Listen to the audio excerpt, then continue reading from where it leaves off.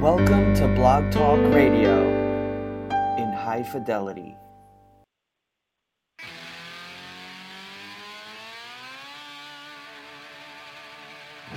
We believe in the American way, and we built this country called the USA, and we fly our flag because we're proud and free, we're Americans. Red, white, and blue is our way of life. Never back down from a challenge or a fight. Nature provides, God gives the rights, we're Americans. Welcome, Patriots, to our Convention of States podcast, titled That Provident Article, a reference given to Article 5 of the U.S. Constitution by James Madison.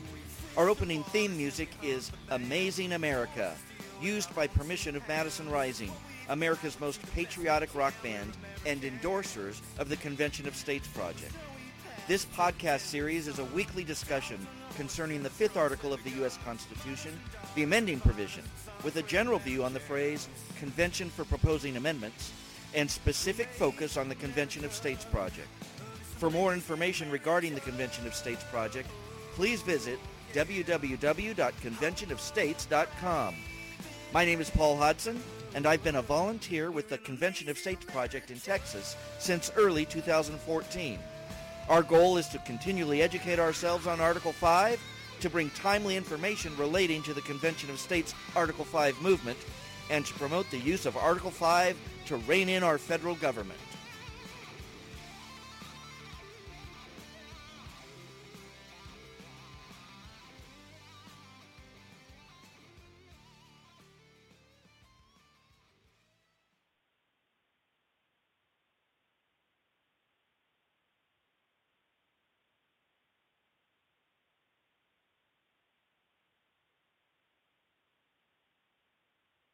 You know what? I've been on mute the whole time, and I just realized that. Here we go live with Blog Talk Radio.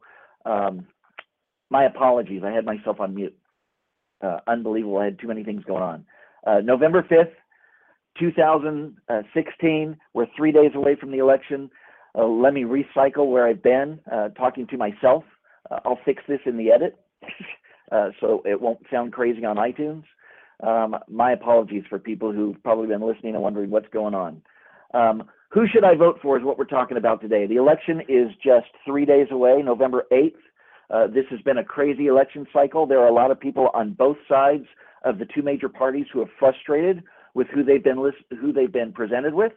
We're going to go ahead and discuss why that's not where we should be focusing. We should be focusing on not who should I vote for, which is a question a lot of people ask, but on what can I do to fix our country. And I know I mixed my my genders on or my plurality, my singular on my pronouns there, and I did that on purpose. What can I do to fix our country is the question we should be asking ourselves.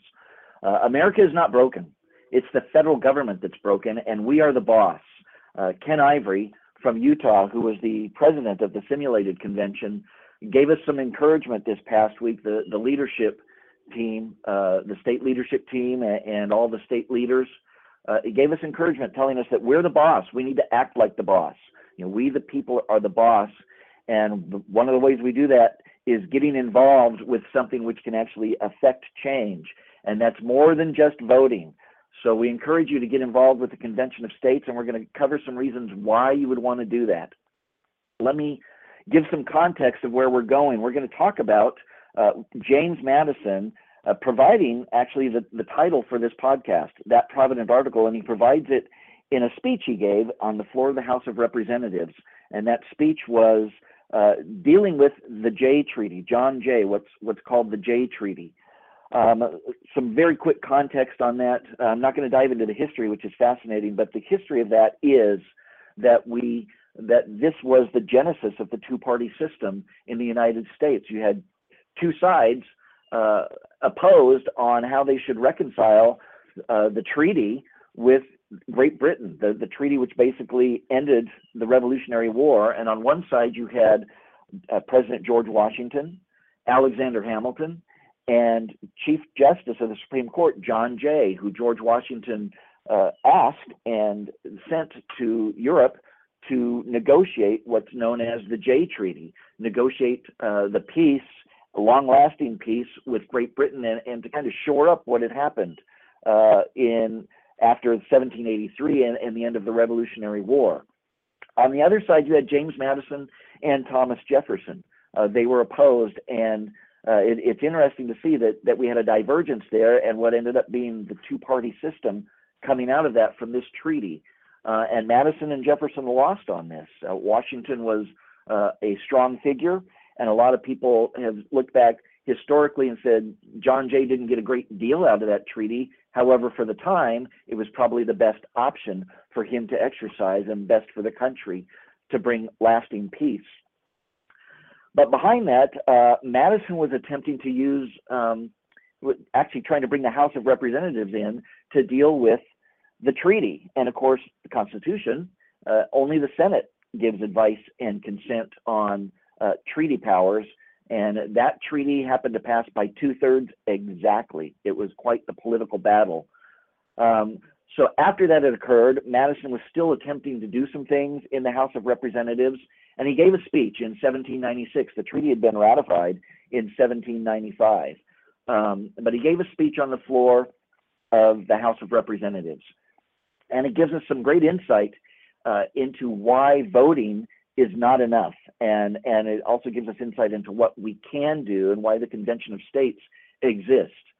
So I'm going to read a little bit, which I don't normally like to do, to read a whole lot, but let me read the beginning of this speech, because he actually goes into the structure of government, the structure of our government, which is the whole point of the Convention of States movement, is addressing, rebalancing that structure.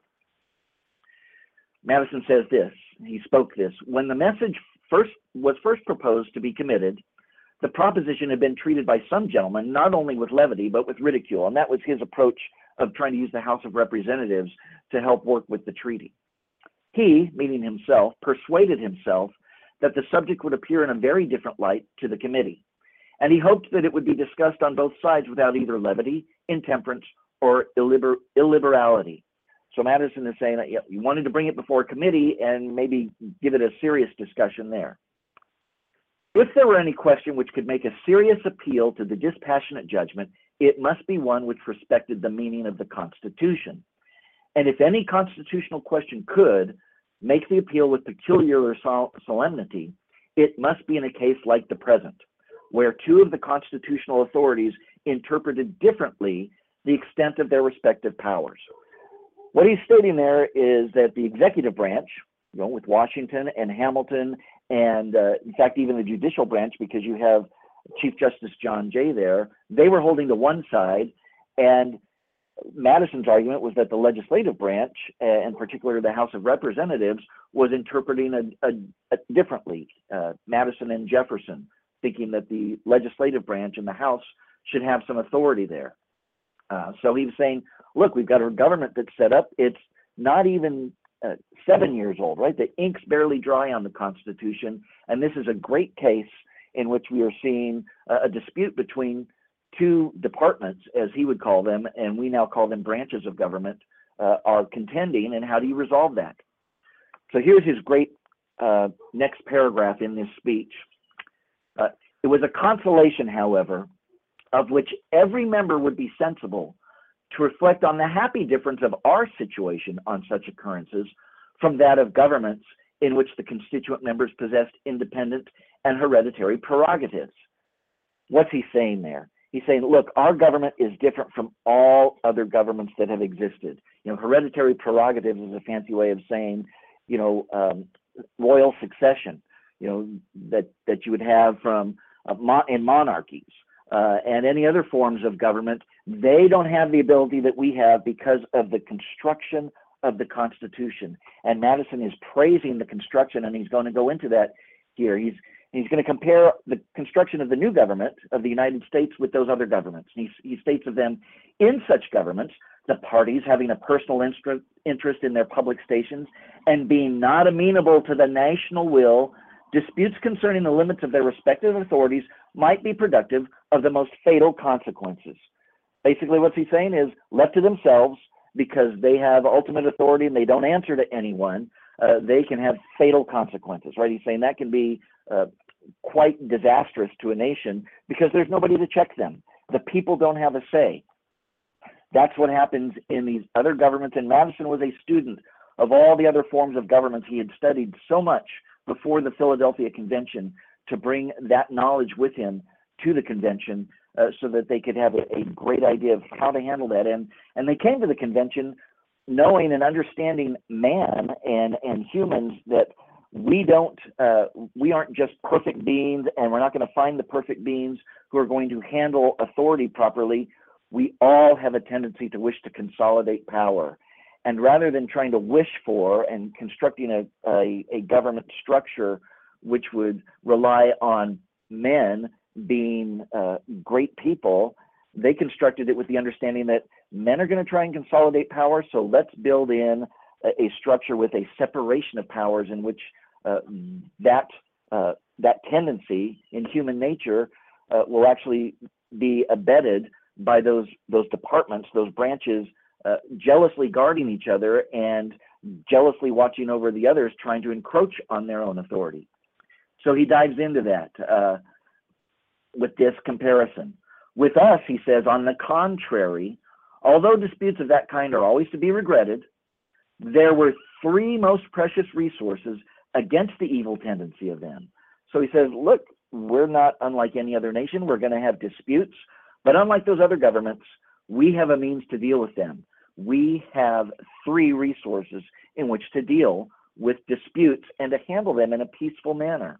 And not just a peaceful manner, but to basically follow the will of the people. First, and he says here, in the first place, the responsibility which every department feels to the public will under the forms of the Constitution may be expected to prevent the excesses incident to conflicts between rival and unresponsible authorities. So what's he saying there? It's a lot of fancy language in which he's saying we have every department, that's the branch, we now call those branches of government, every branch of government will accede to the public will because they're going to have every department's going to answer to that. They should, by the structure, they're going to feel that pressure, and that should prevent excesses incident to the conflict between the other departments. They should succumb to that now, but what if they don't, right? What if they don't do what the Constitution says? What if that conflict they have between departments doesn't get resolved, or doesn't get resolved in the way that the people wished it would? One branch overrules the other and the people aren't happy with that. What's the next remedy? The next resource? Madison tells us, in the next place, if the difference cannot be adjusted by friendly conference and mutual concession, the sense of the constituent body brought into the government through the ordinary elective channels may supply a remedy. Elections. Pure and simple, that's what he's saying is, if we don't like what one department has been doing, one branch, we have elections every 2 years, 4 years, 6 years, depending on whether we're talking House of Representatives, presidency, or the Senate. We have the opportunity to throw the bums out, right, to elect someone else. So he's gone through two resources there, and by coincidence, those happen to be the two biggest objections we get from people, right? They'll say, we have a remedy. And the first one they'll bring up is they just need to follow the Constitution. We hear that all the time from those who oppose Convention of States. We don't need to amend the Constitution. They just need to follow the one we've got. But what if they don't? And we know that they don't. They aren't now. They're following a different Constitution, one which 100 years plus of jurisprudence from the Supreme Court has mutated and deformed in such a manner that it is no longer the Constitution it was. So what if they don't follow the Constitution as written? What's our remedy? Well, he brought up the second one. We have elections, just like we're going to have in 3 days, November 8th. We're going to have an election. And once that election is completed, we'll know the standing and the makeup of our new body of representatives, our new president. Now, that may not be what we want. It's probably not going, in fact, I'm not going to say probably, it's not going to resolve our structural differences. And what if it doesn't? What do you think his third option is going to be that he gives? Because the second one just happens to be the next thing we hear from opposition. We just need to elect the right people, right? First one is they just need to follow the Constitution, and Madison agrees with that. They do need to follow the Constitution, but he also agrees with political reality. They don't always follow the Constitution. What happens if they don't? Well, we have elections, and we hear that from the opposition. We just need to elect the right people. And it's not like we haven't been trying hard for decades to elect the right people. And what if that doesn't work? Did Madison then get up and say, try it again, do it over and over and over again, continue to do that, continue to ask them to follow the Constitution, and continue to try and elect the right people, and that's our only option? Is that what he said? No. Here is the last thing which he puts in there. And if this resource should fail, meaning elections, there remains in the third and last place that provident article in the Constitution itself, by which an avenue is always open to the sovereignty of the people for explanations or amendments as they might be found indispensable. So notice what he said in there. He's not just speaking about Article 5 being available. He says it is always open to the sovereignty of the people. Because one of the other objections we get is, well, it's a good idea, but we just don't have the right people now to do that. We don't have Madisons and Washingtons and Jeffersons and Hamiltons and John Jays, and we don't have those people and Monroes and all the people, the founders. We don't have people like that. First of all, I would dispute that. I've met quite a few people involved in legislatures, especially at the state level, who are quite impressive and have great concern and are great statesmen. I mentioned Ken Ivory earlier, and we have some great statesmen here in our state of Texas who are ready and willing and will follow and do what is best for our nation to rebalance the structure of the federal government through an amendment process, through the Convention of States. But he also says it's always open, okay? Saying that it doesn't matter what the condition is in your nation. And why does he say that? Again, the understanding of the fundamental nature of man.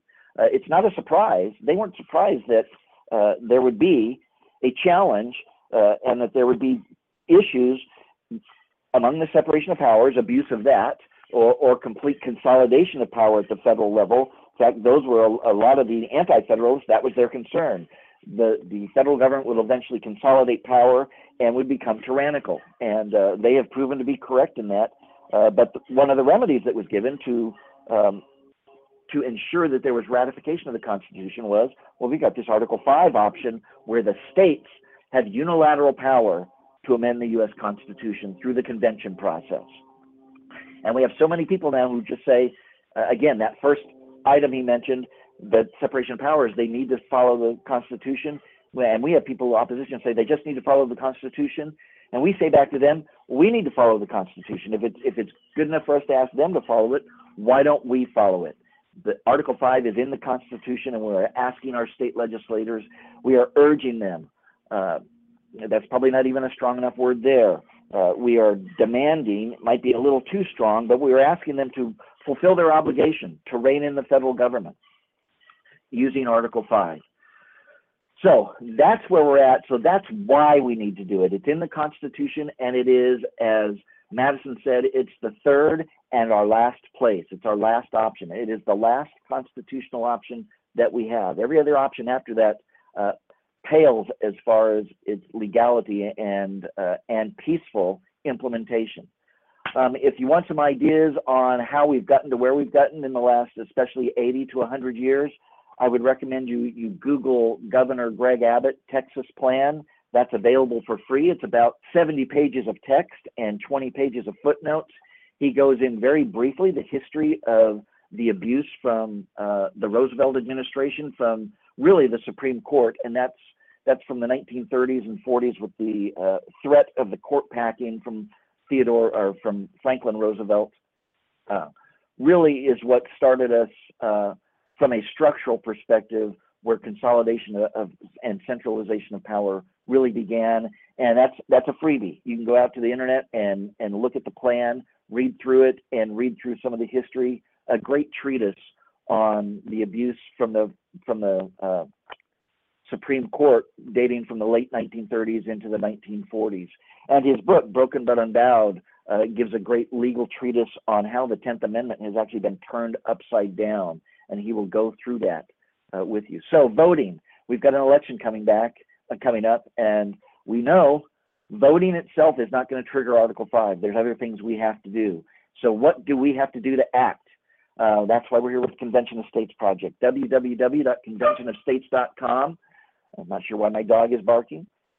www.conventionofstates.com. If you just go there to sign up and sign in, the first thing that's going to happen is you will be assigned you'll be a signer of our petition. And we ask you that you give your address, and that's not because you get mailed anything, although that's actually not true. Every quarter, 4 times a year, you're going to actually get a very nice color, and I wish I was still on Facebook, a color little, not pamphlet, it's really about 8 pages, 10 pages, 8 pages, called the Convention Courier. Information of what's going on in the different states, beautifully formatted. That's the only thing we're going to mail to you. But the reason we really want your address is so that your petition is going to go to the correct person.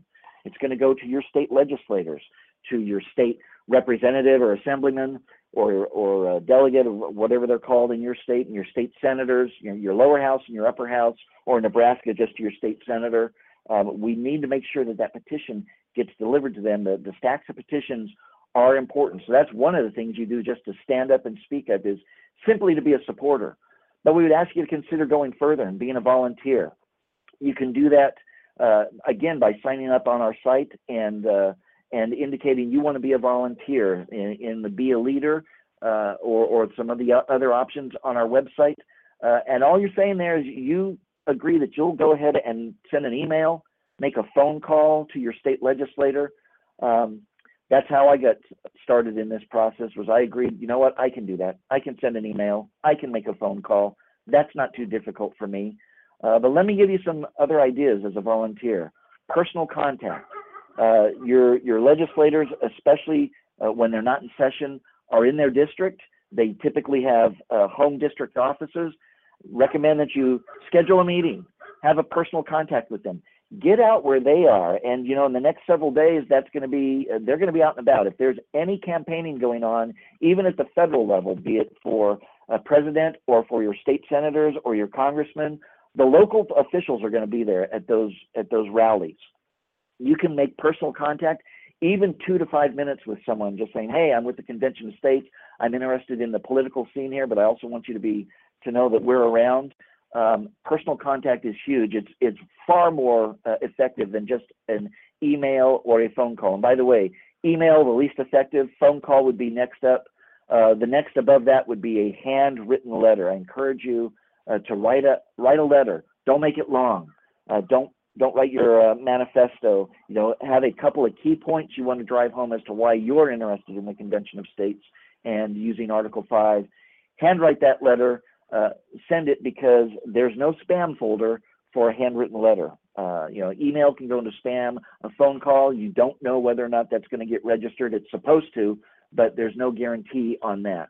And then we want to go to personal contact is the most important and very, very big deal. Show up and go to your capital.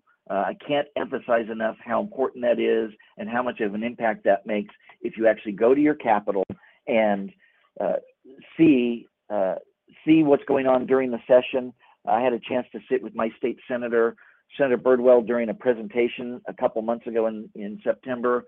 And during the middle of or towards the end of the presentation, which was our coalition's director, we go through the bullet points of these basic things, some of the things you can do. And that was right towards the bottom, was get to your capital. And Senator Birdwell leaned over to me and he said, that's the big one. He says, get to the capital, show up, show people that you're interested, make your presence known there.